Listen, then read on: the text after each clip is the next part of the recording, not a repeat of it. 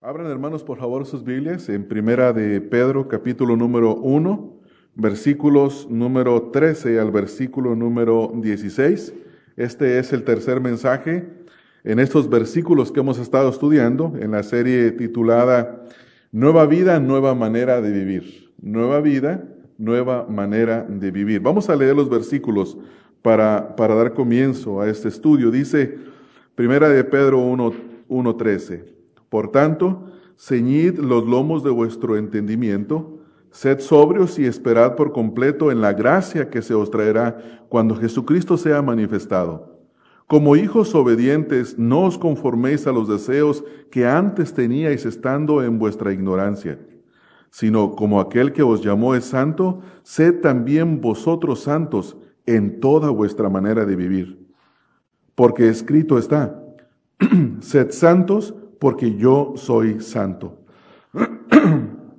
Yo creo que muchos de ustedes saben, hermanos, que el sistema jurídico de los Estados Unidos tiene un programa que se llama el Sistema de Protección para Testigos. Es decir, que todas aquellas personas que han presenciado algún crimen muy importante de la nación y que creen que sus vidas están en peligro si ellos van y sirven como testigos sobre ese crimen, ya sea que hayan visto algún asesinato de un personaje famoso o una persona muy importante, o que conozcan detalles de los procederes de algún mafioso, alguna persona que esté en el narcotráfico, en el lavado de dinero y cosas semejantes. Y a estas personas se les pide que funjan como testigos porque saben qué es lo que está pasando. Y la primera reacción que ellos tienen es, no voy a hacerlo porque si lo hago, mi vida puede correr peligro, mi vida y la de mi familia. Y cuando esto ocurre, el sistema de los Estados Unidos, este sistema jurídico les ofrece meterlos a un sistema de protección. Algunas personas aceptan, algunos los llevan fuera a otra nación, otros los llevan a lugares recónditos donde nadie conoce, donde no hay mucha comunicación.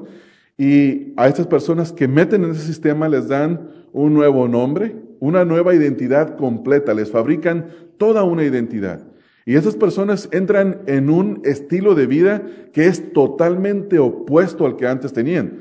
Como por ejemplo, ya no se pueden comunicar con sus familiares, no se pueden comunicar con sus amigos, no pueden volver a mencionar jamás su nombre, no pueden entrar a las redes sociales porque si les ven su cara, van a identificar dónde está la persona.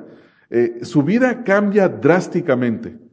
Y las personas que han hablado en programas nacionales, que los sacan entrevistándolos, pero que no se les ve el rostro, y les empiezan a hacer preguntas acerca de cómo es su nueva forma o su nueva manera de vivir. Ellos dicen, la detesto, la odio. Dice, todo cambió, todo es totalmente diferente. Hay muchas cosas que no podemos volver a hacer, no podemos volver a vivir como una persona común. Todo ha cambiado, todo es drástico, hay un cambio totalmente nuevo. Bueno, de una manera similar es toda persona que experimenta la salvación. Toda persona que Dios salva, que Dios ha hecho nacer de nuevo, ahora es llamada a tener un cambio drástico en su manera de vivir. ¿Por qué? Porque Dios en su gran misericordia le ha llamado a la santificación. Le ha hecho santo y ahora lo llama a vivir una vida santa. Le ha dado le ha hecho una nueva criatura y le demanda una nueva manera de vivir. Y sí, ciertamente, en un sentido es similar a comentar al sistema de protección de testigos, porque hay cosas que están prohibidas hacerlas. Terminantemente, como creyentes, hay cosas que se nos prohíbe y no tenemos nosotros como alternativas. Por ejemplo, podemos decir, bueno, esto se nos dice que no lo hagamos, pero que sí lo podemos hacer un poquito. No, la Biblia es terminante en cuanto a todas las cosas que nosotros no debemos de hacer. La Biblia es enfática a todo aquello que nosotros ahora, como nuevos creyentes, debemos de hacer. Entonces, como creyentes, nosotros debemos de vernos, en un sentido debemos de tener gozo, porque Dios nos ha salvado, y debemos de regocijarnos, tener esa bienaventuranza de que nuestros pecados han sido perdonados, de que nuestro pecado ha sido cubierto.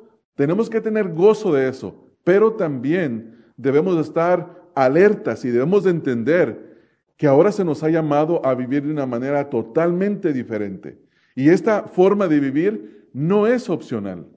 No es opcional. Todo cristiano tiene un estándar y una nueva manera de vivir que procede de Dios. Parte de Dios, viene de Dios. Noten lo que dice el versículo número 14. Como hijos obedientes, no os conforméis a los deseos que antes teníais, tiempo pasado. Antes teníais estando en vuestra ignorancia. Y luego viene un contraste. Ustedes pueden ver la primera frase en el versículo 15 que dice, sino, hablando de Dios, sino como aquel que os llamó es santo. Y luego después viene la implicación, sed también vosotros santos en toda vuestra manera de vivir. Es decir que al venir y conocer al Señor Jesucristo, al recibir vida nueva, al habernos hecho Dios unas nuevas criaturas, ahora se nos manda vivir de una manera totalmente distinta, contraria a la que vivíamos antes. Y esta manera está regida, los principios están marcados. La ética viene de Dios porque es Dios el que nos manda vivir ahora de una manera diferente. Nota la frase que dice ahí en el versículo número 15, dice, en toda vuestra manera de vivir. Es decir que cuando nacemos de nuevo, no hay área de nuestra vida que no sea tocada y transformada por el Evangelio. Todo es absolutamente nuevo. Las cosas viejas ya han pasado, ahora todo es absolutamente nuevo y tenemos que entender eso, hermanos. Tenemos que entender que así como las personas que las meten en el sistema de protección de testigos, sus vidas pueden correr peligro si ellos no viven de acuerdo a los parámetros establecidos. Sus enemigos se pueden dar cuenta de dónde se ubican y sus vidas corren peligro, los pueden asesinar. De la misma manera, nosotros, hermanos, ahora tenemos parámetros bien delineados que Dios nos ha marcado para que no crucemos esas líneas, porque si las cruzamos, vamos a sufrir las consecuencias del pecado. Entonces, hemos sido llamados a vivir de una manera totalmente diferente. Y esta manera de vivir afecta en muchas cosas. ¿Por qué? Porque nosotros ahora somos representantes de Dios. Somos hijos de Dios, somos representantes de Dios. Quisiera leerles algunas cosas que a través de la historia algunos han escrito con referencia a ser un hijo de Dios. Un hombre llamado Epifanio, un escritor, dijo, todo aquel que engendra un vástago que se le hace semejante. Y esto es un dicho muy común que mucha gente conoce en el día de hoy. Hay un dicho que dice, de tal palo, tal astilla, o la fruta no cae lejos del árbol. Entonces, estos dichos que son del mundo, o estas cosas que algunos escritores han dejado plasmadas en sus libros, tienen referencia a que si Dios es santo, se espera que todos aquellos que experimentan la salvación, ahora seamos santos en toda nuestra manera de vivir. Agustín de Hipona escribió lo siguiente, él dice, que los hechos del Hijo demuestren similitud con los del Padre. Esto es lo que dice la Escritura. Note lo que dice el versículo número 15, sino como aquel que os llamó es santo.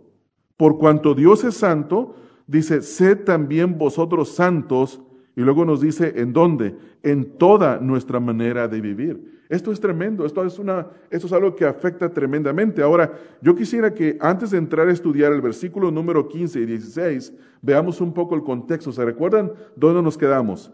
En el capítulo 1, versículo 3 al 12, el apóstol Pedro declara los hechos de la salvación.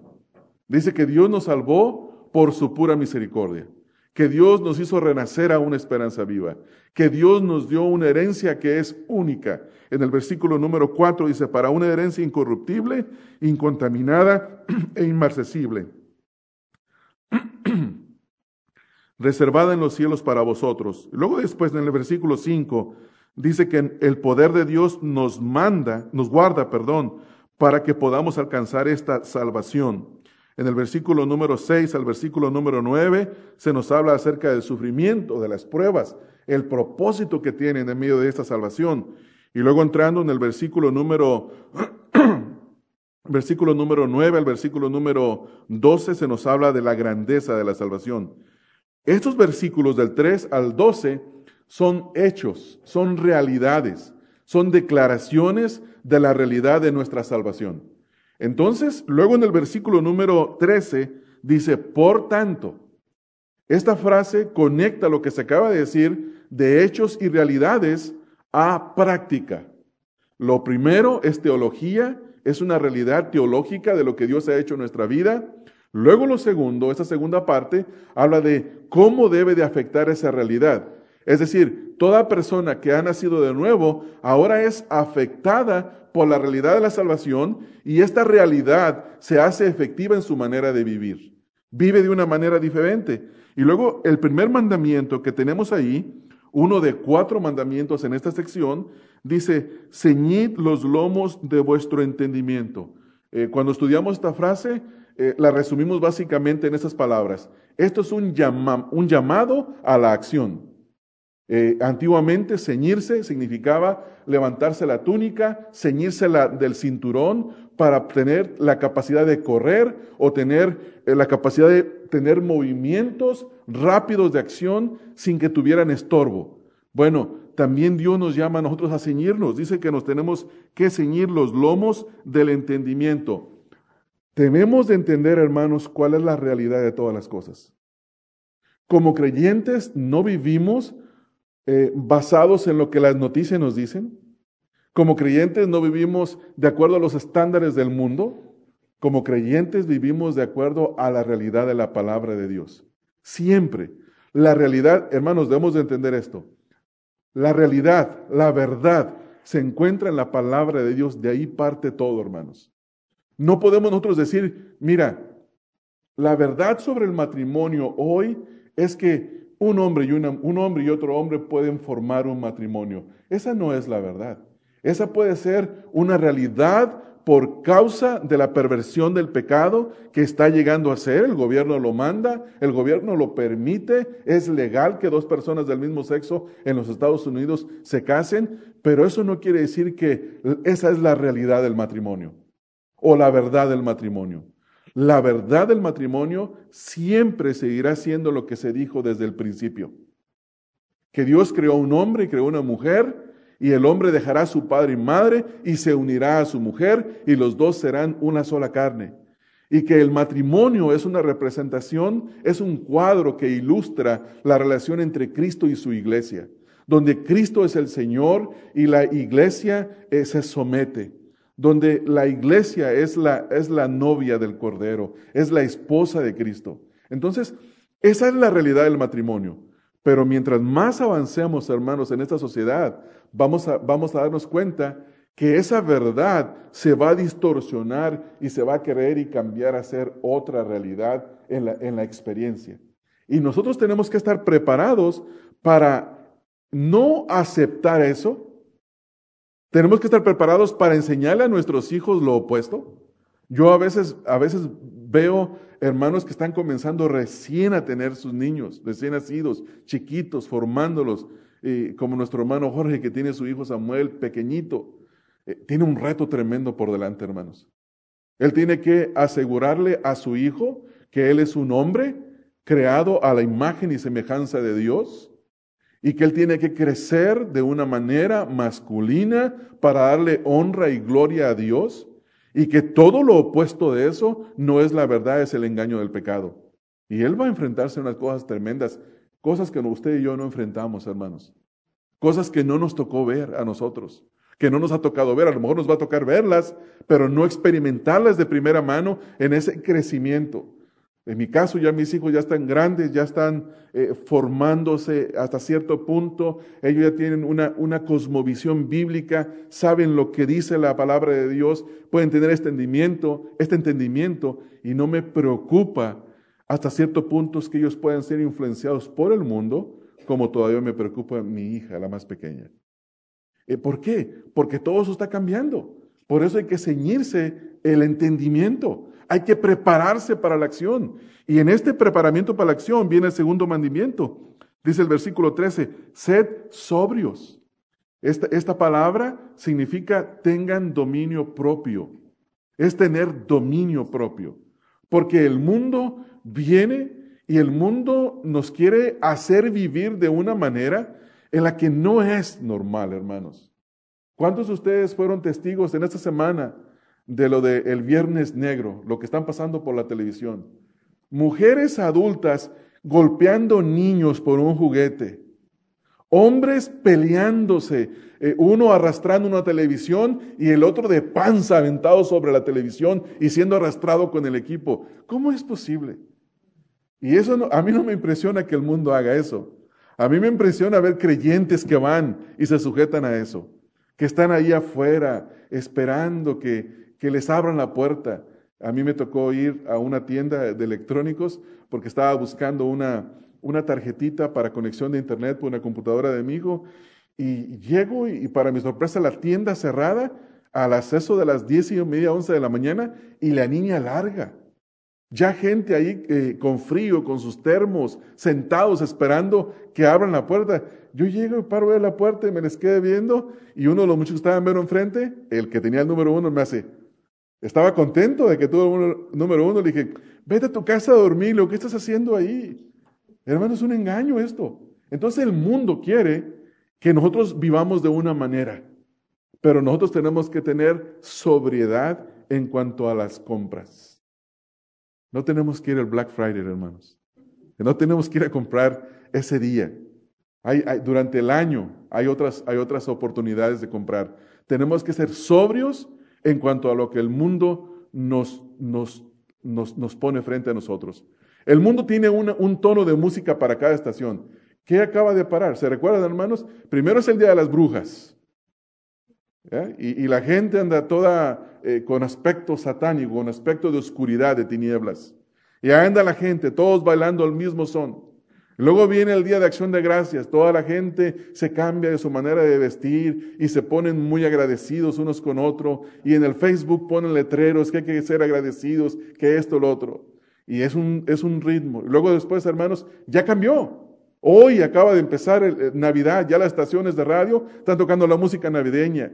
Y los cristianos no debemos ser afectados con todo esto, hermanos. Tenemos que tener sobriedad. No dejarnos afectar por las oleadas alcohólicas de filosofía del mundo que embriagan nuestra mente. Tenemos que tener cuidado de esto. Después dice el versículo ahí, dice, sed sobrios y esperad. Esta palabra, esperad, es la palabra que nosotros conocemos como esperanza. Dice, esperad por completo en la gracia que se os traerá cuando Jesucristo sea manifestado. Es decir, pongan toda su esperanza en la manifestación futura de Cristo. Eso es lo que este versículo dice, o esta frase. Tenemos que vivir con una cierta esperanza. ¿Cuál es nuestra esperanza, hermanos? ¿Que la economía mejore? Bueno, sería si mejora. ¿Cuál es nuestra esperanza? Que venga un líder del partido al que yo estoy suscrito, en el cual yo me identifico. No, hermanos, nuestra esperanza es el Señor Jesucristo. Nuestra esperanza es el retorno del Señor Jesucristo. Ahora, versículo número 14 dice, como hijos obedientes. Esa es la característica de aquellos que han nacido de nuevo. Los hijos obedientes, si ustedes ven en el contexto, en el versículo número 2 dice, elegidos según la presencia de Dios Padre en santificación del Espíritu, y luego dice, para obedecer. Dios nos salvó para que le fuéramos obedientes. Luego de ver en el versículo número 22, aquí mismo en el capítulo 1, dice, habiendo purificado vuestras almas por la obediencia a la verdad, mediante el Espíritu, para el amor fraternal no fingido, amaos unos a otros entrañablemente de corazón puro. Notan que la obediencia es la razón por la cual Dios nos salvó. Ahora, en esa obediencia tenemos un llamamiento a vivir vidas santas. Dice el versículo 14, como hijos obedientes, dice el mandamiento es, no os conforméis a los deseos que antes teníais estando en vuestra ignorancia. Esos deseos inicuos, pecaminosos, que respondían de acuerdo a lo que el cuerpo mandaba, y entonces la mente pensaba, y luego después los hechos vienen a efectuarse. Dice ahora la Escritura, no se conformen a esa antigua manera de vivir. Dice el versículo, como hijos obedientes, no. Esto es lo que no debemos de hacer. Ahora nota el versículo número 15, sino lo opuesto de lo que no debemos de hacer. Lo que no debemos hacer es conformarnos a los deseos que antes teníamos cuando éramos pecadores sin Cristo. Ahora somos pecadores, pero tenemos a Cristo. Y esta vida está siendo transformada. Ya no pecamos de la misma manera que pecábamos antes. Si pecamos, nos arrepentimos, buscamos al Señor y pedimos su gracia para hacer morir esa obra de la carne en nosotros. Estamos progresivamente siendo transformados. Entonces dice el versículo ahí, sino, es en contraste a no os conforméis. Y esa es la frase donde vamos a comenzar nosotros. Sino tiene un contraste en lo que acabo de decir en el versículo 14, no conformarse a los deseos. Lo contrario de no conformarse a los deseos que antes teníamos estando en la ignorancia es que así como aquel que os llamó es santo. Esta es la verdad, hermanos, más importante en todas las Escrituras acerca de la persona de Dios. Dios es santo. Dios es santo. Hay ocasiones en la Escritura donde se dice que Dios es santo, santo, santo es el Señor. Una de ellas la encontramos en el libro de Isaías, en el capítulo 6, otra la encontramos en Apocalipsis. Usted nunca va a leer en la Biblia una parte que diga Dios es amor, amor, amor. Dios es verdad, verdad, verdad. Dios es misericordia, misericordia, misericordia. Dios es ira, ira, ira. No va a encontrar eso. Porque de la santidad de Dios emanan todo el resto de sus atributos. Cuando leemos en la Biblia, nosotros encontramos santo significa una cosa para Dios. Santo significa una cosa para cuando se refiere a un creyente. Lugar santo significa algo distinto, algo que se ha separado para Dios. Objetos santos tienen que ver con otra, pero todo tiene que ver con separado. Separado, puesto aparte para un uso específico o un uso especial. Por ejemplo, cuando la Biblia nos habla acerca de los levitas, ellos eran santos. Ellos eran un sacerdocio santo, hombres apartados para ofrecer sacrificios a Dios, para ser intermediarios entre Dios y el pueblo, para ministrar todas las ordenanzas de Dios. Ellos eran los levitas, ellos eran santos. El lugar santísimo, el lugar que estaba reservado en el templo para ofrecer el sacrificio por todo el pueblo, el lugar donde se entraba una sola vez al año, entraba el sacerdote en turno, el sumo sacerdote, ese era el lugar santísimo. Los objetos con los que se llevaban de acuerdo los sacrificios eran instrumentos santos. No porque en sí el oro o la plata o el material que estaban hechos eran más santo ese oro que el oro que se colgaban en el cuello, o las aretes, las mujeres, o los anillos, los hombres. No, no quiere decir eso, sino que ese oro se apartó para un uso específico, para diseñar esos materiales. Cuando hablamos de los creyentes que somos santos, eso quiere decir que Dios nos tomó y nos separó del mundo. Dice la Escritura que estamos en el mundo, pero no somos del mundo. Entonces nosotros somos separados. Y en esa separación, ahora dice el versículo número 15, sino como aquel que os llamó es santo, sed también vosotros santos en toda vuestra manera de vivir. Pero la pregunta es, ¿qué significa que Dios es santo? Santo significa que Dios es totalmente aparte de toda su creación y de todas las cosas creadas, visibles e invisibles. Dios es único en ese sentido.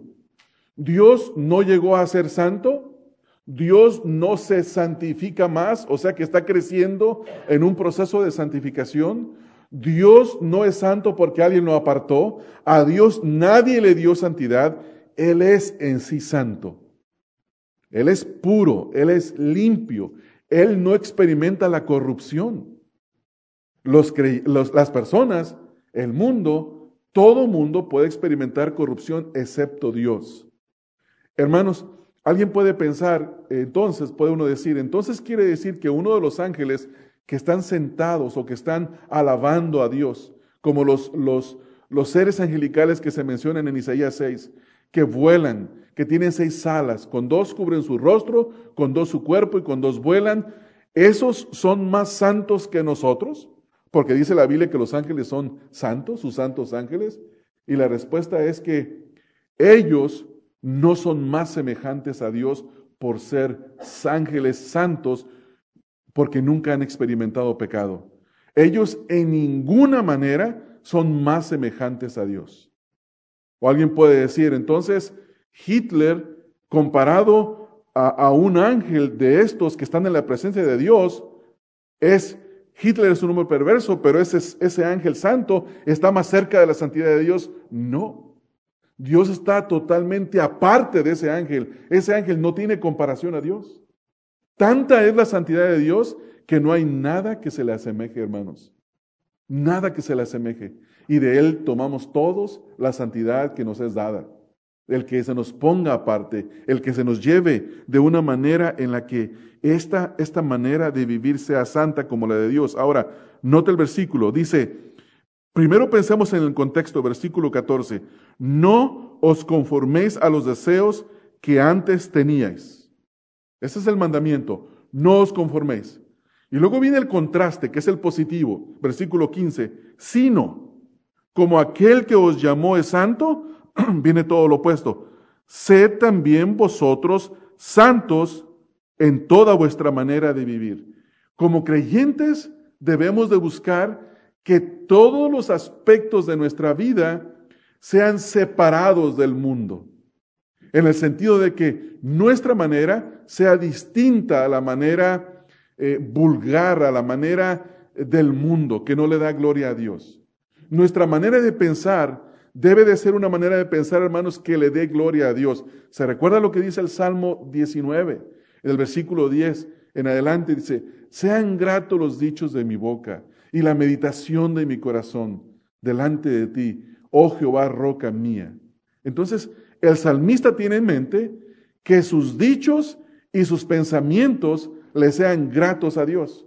Es lo mismo que está diciendo aquí Pedro. Dice que lo que Dios tiene en mente es que seamos santos en toda nuestra manera de vivir. Y esto uno tiene que ponerse a pensar en qué nos afecta. Bueno, en primer lugar, nosotros somos más semejantes a Dios. Esa es la primera cosa. Cuando nosotros nos santificamos en nuestra manera de vivir, somos más semejantes a Dios y esto le provoca a Él gloria. Provoca que se le dé gloria. Vamos a leer un par de versículos. Por ejemplo, en Mateo 5:48, ustedes leen en Mateo 5:48 lo que dice la Escritura y dice, sed pues vosotros perfectos, y luego dice, como vuestro Padre que está en los cielos es perfecto. Ahora quisiera aclarar que la palabra sed no significa que uno sea automáticamente perfecto de la misma manera que Dios lo es. Significa que lleguemos a ser, que vayamos en ese caminar de separación, de apartarnos, de santificarnos. En Efesios 5:1 dice el apóstol Pablo, sed pues imitadores de Dios como hijos amados. ¿Qué se nos manda a hacer, hermanos? Que imitemos a Dios. ¿Y en qué lo debemos de imitar? ¿Podemos imitarlo en su atributo de ser todopoderoso? No, nosotros jamás seremos todopoderosos. ¿Podemos imitarlo en su omnipresencia? No, porque nosotros estamos confinados a un solo lugar. ¿Podemos imitarlo en su omnisciencia? No, no podemos. ¿Podemos imitarlo en su santidad? Sí, se nos manda que lo imitemos en su santidad. No en ninguno de sus otros atributos, a los que me refiero que distinguen la deidad, debemos de imitarlo en su misericordia, en todas estas cosas, pero se nos manda específicamente a imitarlo a Dios en su santidad. Seamos santos porque nuestro Dios es santo. Ahora, quisiera ver los efectos de ser santos. ¿En qué afecta? ¿Qué pasa si yo no busco vivir en santidad? Bueno, hay un problema serio. Número uno, si no deseamos la santidad, tenemos un problema serio. Ahí se tendría que poner en tela de juicio nuestra conversión. Porque nosotros no somos Dios para decir quién es cristiano y quién no lo es, pero nosotros sí podemos identificar a alguien por sus frutos. Y un cristiano va a desear ser como Dios. No que lo puede ser en perfección, completo, pero deseará serlo. Entonces, ¿en qué forma afecta? En primer lugar, afecta en no solamente nuestra semejanza a Dios, pero afecta en nuestro testimonio, en nuestra manera de vivir, en nuestro evangelismo. Quiero mostrarles a través de la epístola de Pedro en qué formas afecta. Por ejemplo, versículo 14, que ya lo leímos, dice, como hijos obedientes. ¿Qué es lo contrario de hijos de la obediencia, hermanos? Desobediencia. Entonces sería, como hijos desobedientes, un hijo desobediente se conforma a sus deseos. ¿No es así? Un hijo desobediente, un hijo obediente, no se conforma a sus deseos inicuos, sino a la voluntad de Dios. ¿Y qué produce esto? Que sea visto como un hijo de Dios. El primer ejemplo de ser visto como un hijo de Dios. En el capítulo número 2, en el versículo número 1, dice, desechando pues, ¿qué debe de desechar el creyente? Toda malicia, todo engaño, hipocresía, envidias y todas las detracciones. Un creyente es uno que desecha todo aquello que es antitético a Dios, que es lo opuesto, que está en contraste con Dios. O sea que vive desechando esas cosas. Las tira. ¿Qué significa desechar? Tirar, considerar como inservible, como que no tiene provecho. Lo desecha.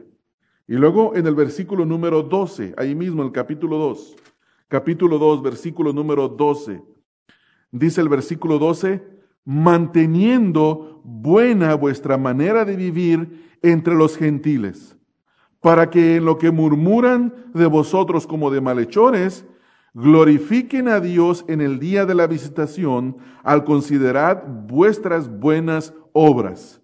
¿Qué debemos de hacer como hijos de Dios? Mantener una manera de vivir buena. ¿No es así? ¿Y cómo sabemos lo que es bueno? Cuando nos conformamos a los estándares de la palabra de Dios. ¿Cuál va a ser el resultado? El resultado está ahí en el versículo. ¿Para qué? Esta es la razón. ¿Por qué debemos de vivir bien? Y la respuesta es, ¿para qué? ¿Para qué? En lo que murmuran de vosotros como de malhechores, debemos de entender esto, que los cristianos en ese tiempo eran considerados malhechores porque se les acusó falsamente de haber incendiado Roma, porque decían que comían carne en sus cultos, porque decían que eran ateos por no tener un ídolo físico de metal, de piedra. Ellos no tenían nada, adoraban al Dios, al único Dios verdadero. Entonces eran acusados de ser malos. Pero, ¿cómo los iban a acusar de ser malos cuando ellos vivían bien? Por eso tenían que vivir, dice, bien, manteniendo buena vuestra manera de vivir entre los gentiles. ¿Para qué? Con el propósito de que ellos lleguen al conocimiento de Cristo. Versículo 10 y 15. Porque esta es la voluntad de Dios, que haciendo bien hagáis callar la ignorancia de los hombres insensatos. O sea que debemos de ser santos en toda nuestra manera de vivir para dar un buen testimonio, para poder ganar a los no creyentes. Debemos de mantener una buena manera de vivir santa, como dice el versículo 15, porque esa es la voluntad de Dios, que haciendo bien, o sea, viviendo, siendo santos en toda nuestra manera de vivir, hagamos callar la ignorancia de los hombres insensatos. ¿Cómo callamos a las personas, hermanos? ¿Gritando más fuerte que ellos? No, viviendo bien. ¿Se da cuenta de la importancia del buen testimonio? Vivir bien. Vivir bien es lo único que hace callar la ignorancia de los hombres insensatos. De ahí en más, nada les puede callar. Puede tener buenos argumentos, puede ser bueno para pelear, pero si usted vive bien, usted les hace callar. Les hace callar. No tienen nada que decir. En el capítulo 3, versículo número 1 al versículo número 6, dice, asimismo, vosotras mujeres, estad sujetas a vuestros maridos, para que también los que no creen a la palabra sean ganados sin palabra por la, ¿cómo dice ahí, hermanos? Conducta, por la manera santa de vivir. Siempre tengan en mente el versículo 15 del capítulo 1. El versículo 15 del capítulo 1, hermanos, dice, sino como aquel que os llamó es santo, sed también vosotros santos en toda vuestra manera de vivir. Entonces leemos en el versículo 1 del capítulo 3, dice, para que sean ganados sin la palabra por la conducta de sus esposas. Es decir, que la conducta de una esposa cristiana ante los ojos de un hombre no creyente tiene gran impacto, hermanos. Tiene gran impacto. El testimonio, una manera santa de vivir. Eso es lo que está diciendo aquí el versículo 1. Ahora Pedro en el versículo 2 nos dice, considerando vuestra conducta casta y respetuosa. ¿Qué es una conducta casta y respetuosa? Una que se aparta para vivir en santidad a Dios. Esa es una conducta casta y respetuosa. Cuando imitamos a Dios, venimos a ser personas de una manera excelente en nuestra manera de vivir. Vuestro atavío no sea el externo de peinados ostentosos, de adornos de oro o de vestidos lujosos. Esto, hermanos, en el versículo 3, cuando lo estudiamos, ustedes habrán de recordar, estudiando 1 de Timoteo 2, tenemos que pensar, cuando entendemos esto, que en el contexto en el que Pedro está hablando, un vestido lujoso costaba lo de un año de salario de un trabajador. Entonces imagínense que una de ustedes venga con lo que con su esposo trabajó todo el año y juntó ese dinero y se compró un vestido. Sería muy fuera de lugar, ¿no? Tal vez tendría lugar para una pasarela de películas de Hollywood, pero no para una congregación. Entonces, los adornos extremados, costosos, no. La conducta, el adorno no debe ser el externo, sino el interno. Y luego dice en el versículo número 4, sino el interno, el del corazón incorruptible, ornato de un espíritu afable y apacible, que es de grande estima delante de Dios. ¿Qué es esto? Una forma de vivir santa. Una manera de vivir santa en todas las áreas de la vida. Desde el vestido, desde los peinados, desde la forma de hablar. Las esposas tienen que vivir de una manera santa. Como viste, cómo habla, cómo se conduce, debe de ser de la manera en la que Dios le agrada. Versículo 5. Porque así también se ataviaban en otro tiempo aquellas santas mujeres que esperaban en Dios, estando sujetas a sus maridos. Como Sara obedecía a Abraham llamándole Señor, de la cual vosotras habéis venido a ser hijas, si hacéis el bien, sin temer ninguna amenaza. Y luego después vienen los mandatos para los hombres, en el versículo número 7. En el versículo número 7. Pero vamos a pasar al versículo 13 al 17 ahora, hermanos, ahí mismo, en este pasaje. Versículo 13. ¿Y quién es aquel que os podrá hacer daño si vosotros seguís el bien? A esto se le llama en la literatura, es un axioma. Uno lo ve y dice, mira, si siembras frijol, vas a cosechar frijol. ¿Verdad? Nadie siembra trigo y cosecha naranjas. Eso es imposible. Por eso lo que Pedro está diciendo acá, dice, note esto, ¿quién es aquel que os podrá hacer daño si vosotros seguís el bien? Entonces, si nosotros queremos vivir en una generación perversa que se corrompe con sabiduría, tenemos que vivir haciendo el bien. No el mal, hermanos. Hagamos el bien. Mas también, si alguna cosa padecéis por causa de la justicia, bienaventurados sois. Por tanto, escucha estas palabras, no os amedrentéis por temor de ellos, ni os conturbéis. ¿Qué tenemos que hacer en lugar de tenerle temor a este mundo, hermanos? Tenerle temor a Dios. Sino santificad a Dios el Señor en vuestros corazones y estad siempre preparados para presentar defensa con mansedumbre y reverencia ante todo aquel que os demande razón de la esperanza que hay en vosotros. Escuche esto, teniendo buena conciencia. O sea, vivan bien. Para que en lo que murmuran de vosotros como de malhechores, sean avergonzados los que calumnian vuestra buena conducta en Cristo. ¿Ve usted la relación en toda la epístola, hermano? Toda la epístola es un llamado a vivir bien, a vivir de una manera santa, a vivir de una manera pura, que todos los aspectos de nuestra vida estén relacionados con la santidad de Dios. Versículo número 17. Porque mejor es que padezcáis haciendo el bien, si la voluntad de Dios así lo quiere, que haciendo el mal. O sea, me viene otra vez a la mente el versículo número 15. Sino como aquel que os llamó es santo, sed también vosotros santos en toda vuestra manera de vivir. O sea, si sufrimos por el bien, qué bueno. Pero si sufrimos como malhechores, aguántese, ¿eh? Aguántese, qué malo, qué malo. Un llamado, hermanos, un llamado. Y sigue, no para aquí. Capítulo 4, versículo número 2. Para no vivir el tiempo que resta en la carne, conforme a las concupiscencias de los hombres. Y luego aquí viene el contraste.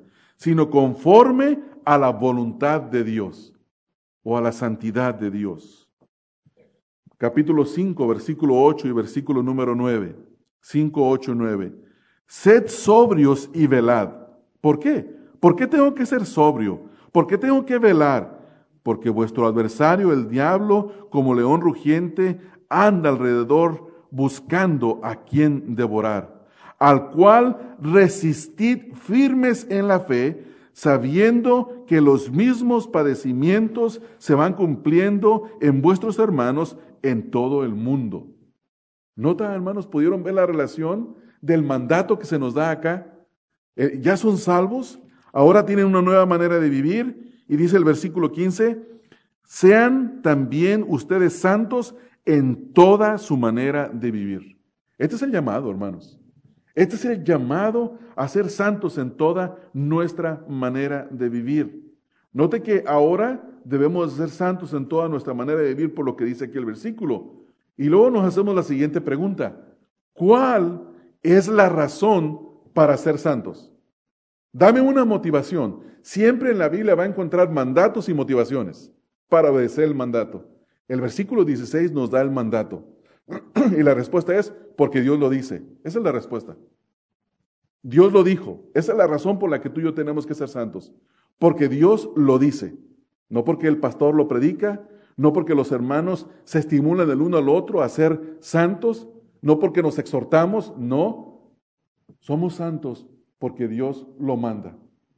Y los hijos obedientes de Dios, ¿qué hacen, hermanos? Obedecen a Dios.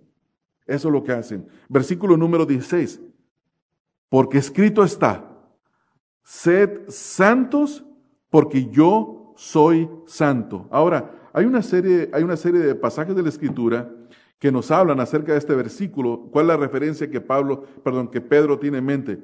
Pedro no tiene en mente un versículo específico. Probablemente tenga uno, pero hay muchos pasajes en la Escritura, sobre todo en los libros de Levítico y Deuteronomio, donde se exhorta al pueblo de Israel a que sean santos porque Dios los había rescatado, Dios los había liberado, los había traído para Él. Note algunos versículos. Levítico 11, 44.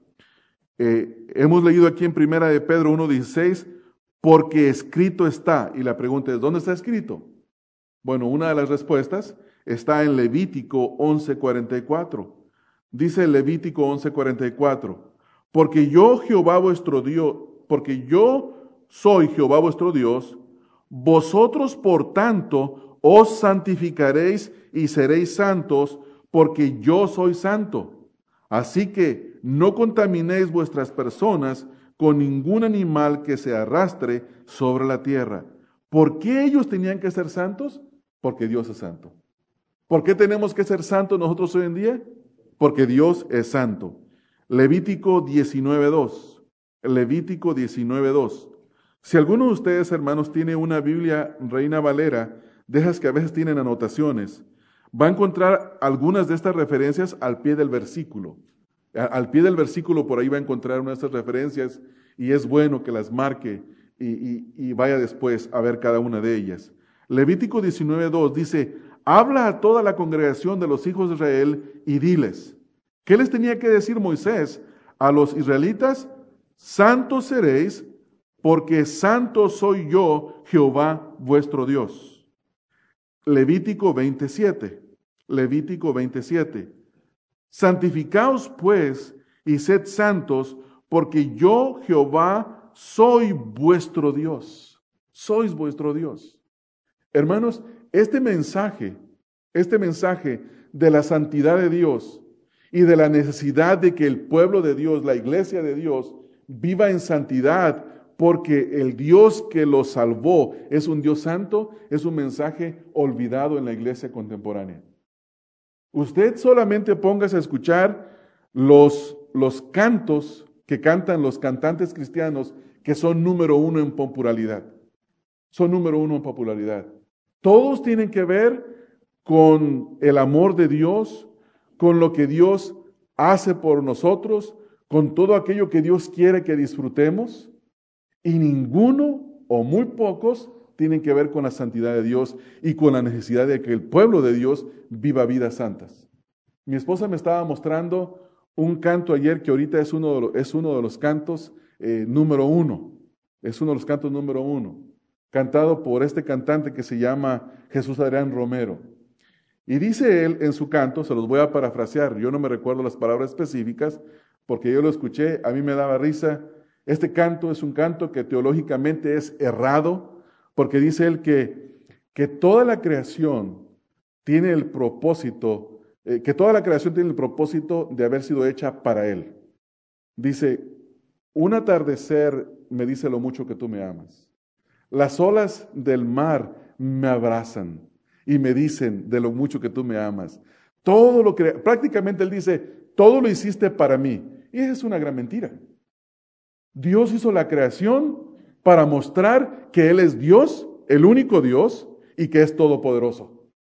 De acuerdo a Romanos capítulo 1, versículo número 18, dice que las cosas invisibles de Él, su eterno poder y su deidad se hacen claramente visibles, de modo que no tienen excusa los hombres. Y luego, hablando de esas cosas invisibles de Dios, dice su eterno poder y su deidad. Entonces quiere decir que la creación no se hizo para que yo me diera cuenta que Dios me quiere acariciar con el sol del que cae en la tarde. Sí, es un privilegio estar en una tarde cuando el sol nos va pegando poco a poco, en una mañana cuando el sol va saliendo y nos calienta. Parece que que el sol nos abrazara, pero ese no fue el propósito por el que fue creado el sol. El sol fue creado para que yo sepa que existe un Dios y que ese Dios es todopoderoso y que lo debo de buscar y que lo debo de servir y que le debo de dar gracias. Otra canción que escribió Ricardo Montalbán, que antes cantaba música mundana, ahora dice que se ha convertido y que canta música cristiana. Escuché un canto, creo que fue el jueves en la noche, en lo que mi esposa estaba haciendo la cena, yo estaba escuchando este canto, se llama La Gloria de Dios. Y vi todo lo que decía acerca de la gloria de Dios. Dice, la gloria de Dios me abraza y me envuelve. La misma idea. Todos son sentimientos. Puras cosas con sentimientos. Para ellos, Dios es lo que su sentimiento les dicta que es. Para ellos, la gloria de Dios es lo que ellos creen. Y cuando estaba diciendo que la gloria de Dios me abraza y me envuelve y me acaricia, le dije a mi esposa, qué curioso, ¿verdad? A Moisés Dios lo tuvo que meter detrás de una peña, le abrió un pequeño orificio y cuando pasó la gloria de Dios, Moisés solamente vio la espalda de la gloria de Dios, porque nadie puede ver la gloria de Dios y vivir. Eso es lo que dice la Escritura. Y uno ve los cantos y dice, qué falsedad, qué poco entendimiento de nuestro Dios, hermanos. Y sin embargo, tantos cristianos, pero es que suena bonito. Sí, pero es el error, ¿no te das cuenta? Hermanos, pero tan solo con que nos metan un tono de música así suavecito, una buena melodía, decimos, qué bonito. No, hermanos, cíñase los lomos de su entendimiento y discierna. Eso es lo que tenemos que llegar a hacer. Ahora el pueblo de Dios tiene que entender que somos llamados, hermanos, a ser santos. Lo que a Dios le importa es nuestra santidad, no es nuestra comodidad. Ya se dieron cuenta que los versículos que leímos aquí en Primera de Pedro dice, mira, si sufres, ni modo, vas a sufrir, pero lo que importa es que sufras por causa del bien. ¿Se dieron cuenta, hermanos? Lean Primera de Pedro, hermanos, y ustedes van a ver un cristianismo muy distinto a nuestro cristianismo contemporáneo.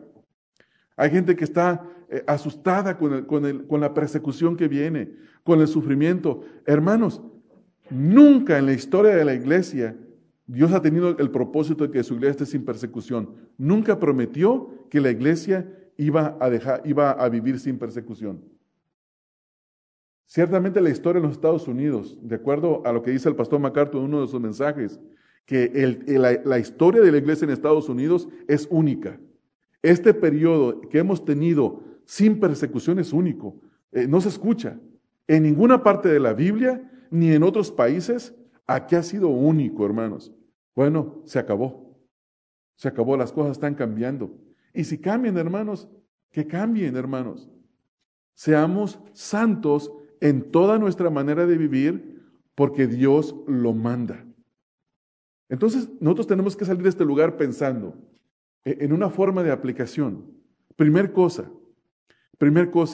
¿estoy renovando mi entendimiento para cambiar mi manera de pensar? ¿O quiero vivir mi cristianismo trayendo mi manera antigua de vivir y mezclarla con el cristianismo, hermanos? No podemos. Hemos nacido de nuevo. Somos nuevas criaturas. Tenemos que vivir de acuerdo a la palabra de nuestro Señor. Hermanos, y eso nos va a costar la autonegación todos los días a cada uno de nosotros.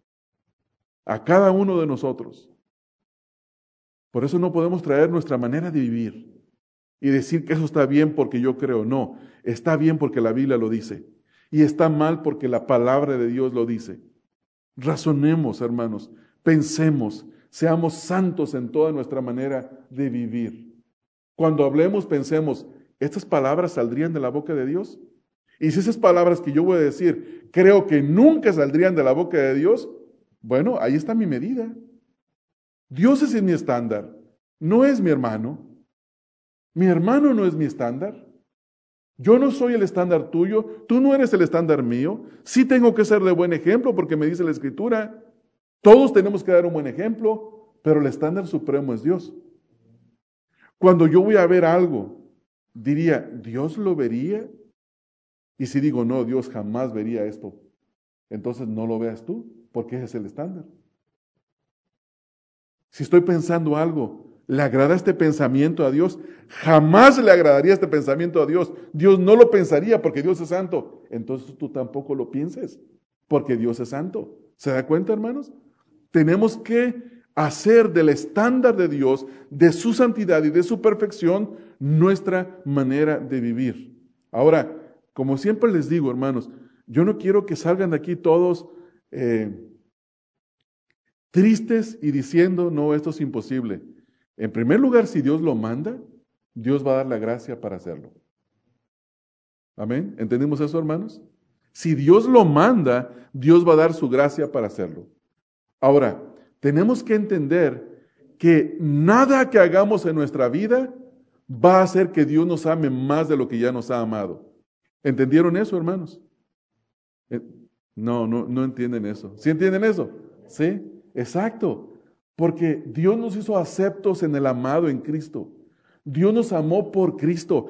El amor con el que Dios nos ama es por los méritos de Cristo, no es por las cosas que nosotros hacemos.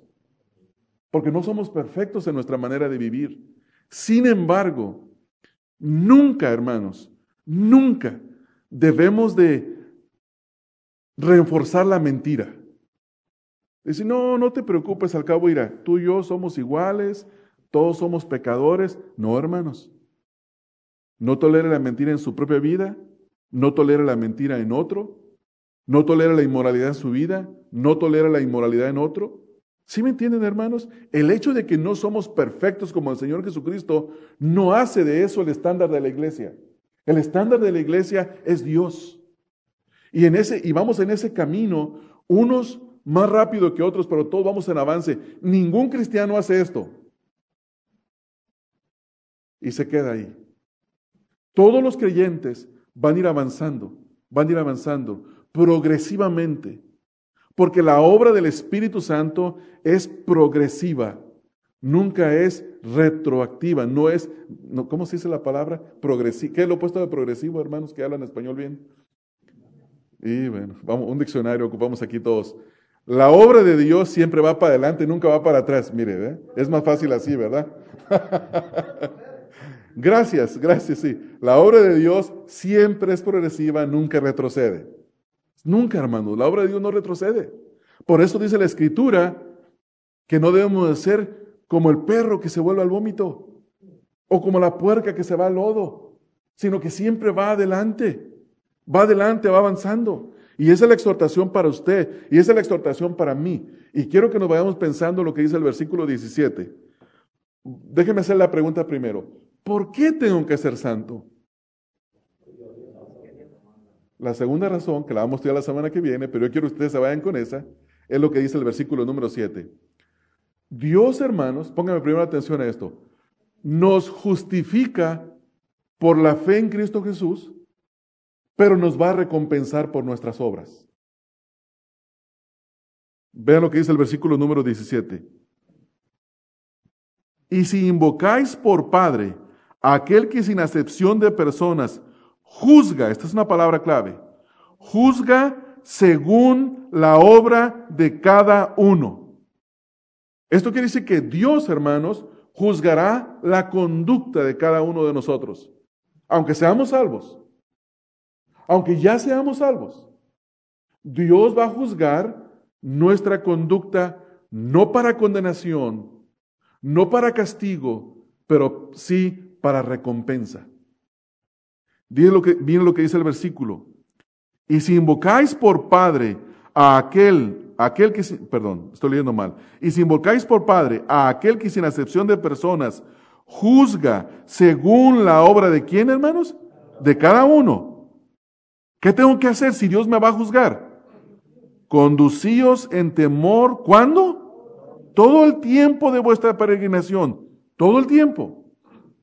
Entonces, esto quiere decir que yo tengo que ser santo porque Dios es santo, porque si yo no vivo en santidad, cada obra mía será juzgada. Mis palabras, cada palabra, cada obra, cada pensamiento, cada mirada, cada omisión de cosas que debo de hacer y no las hago, voy a ser juzgado, hermanos.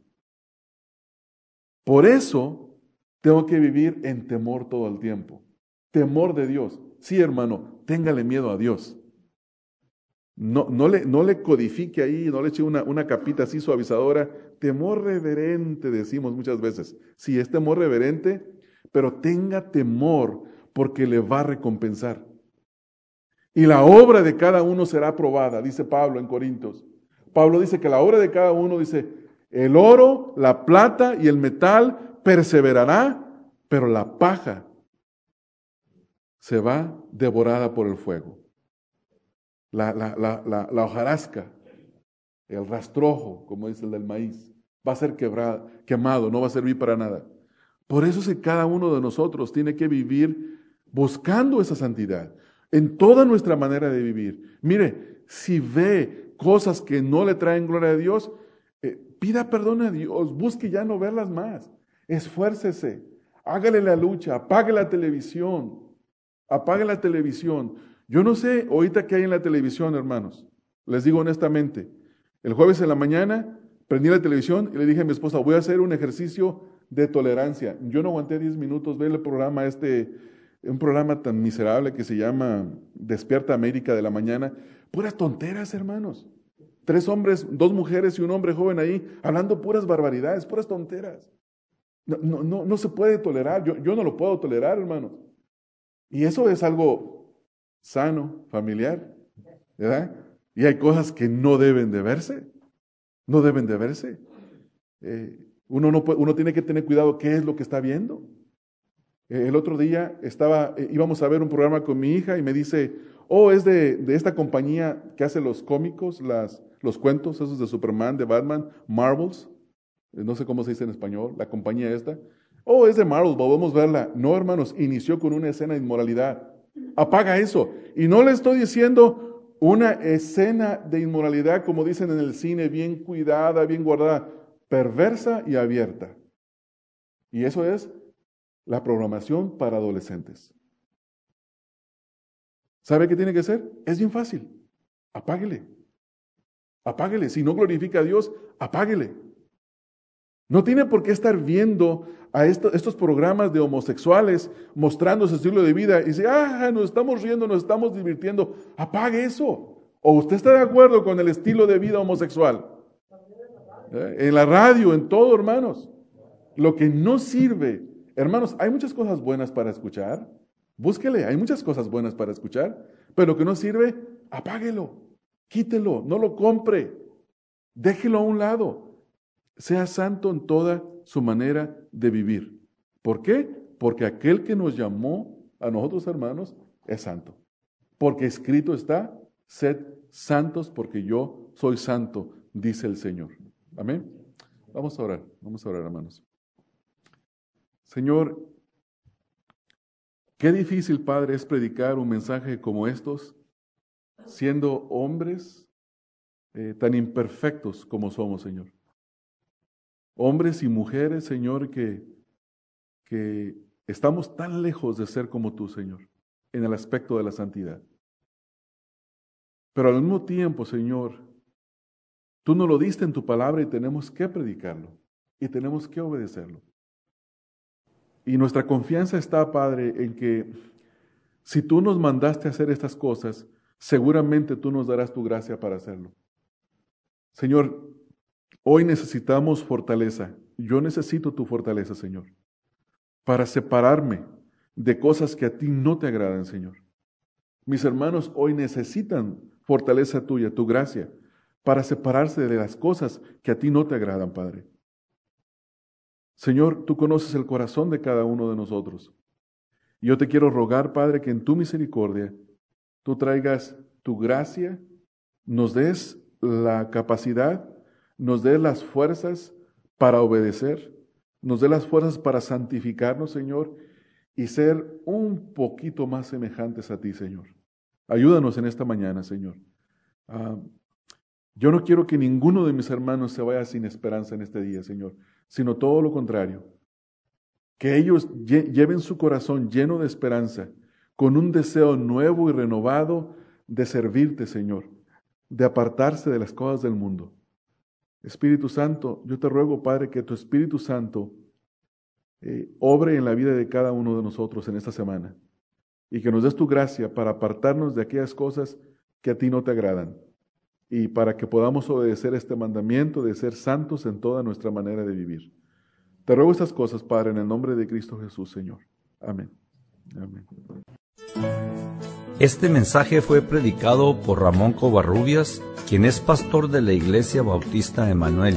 Para más información sobre el ministerio Estudia las Escrituras, visita la página www.estudialasescrituras.org.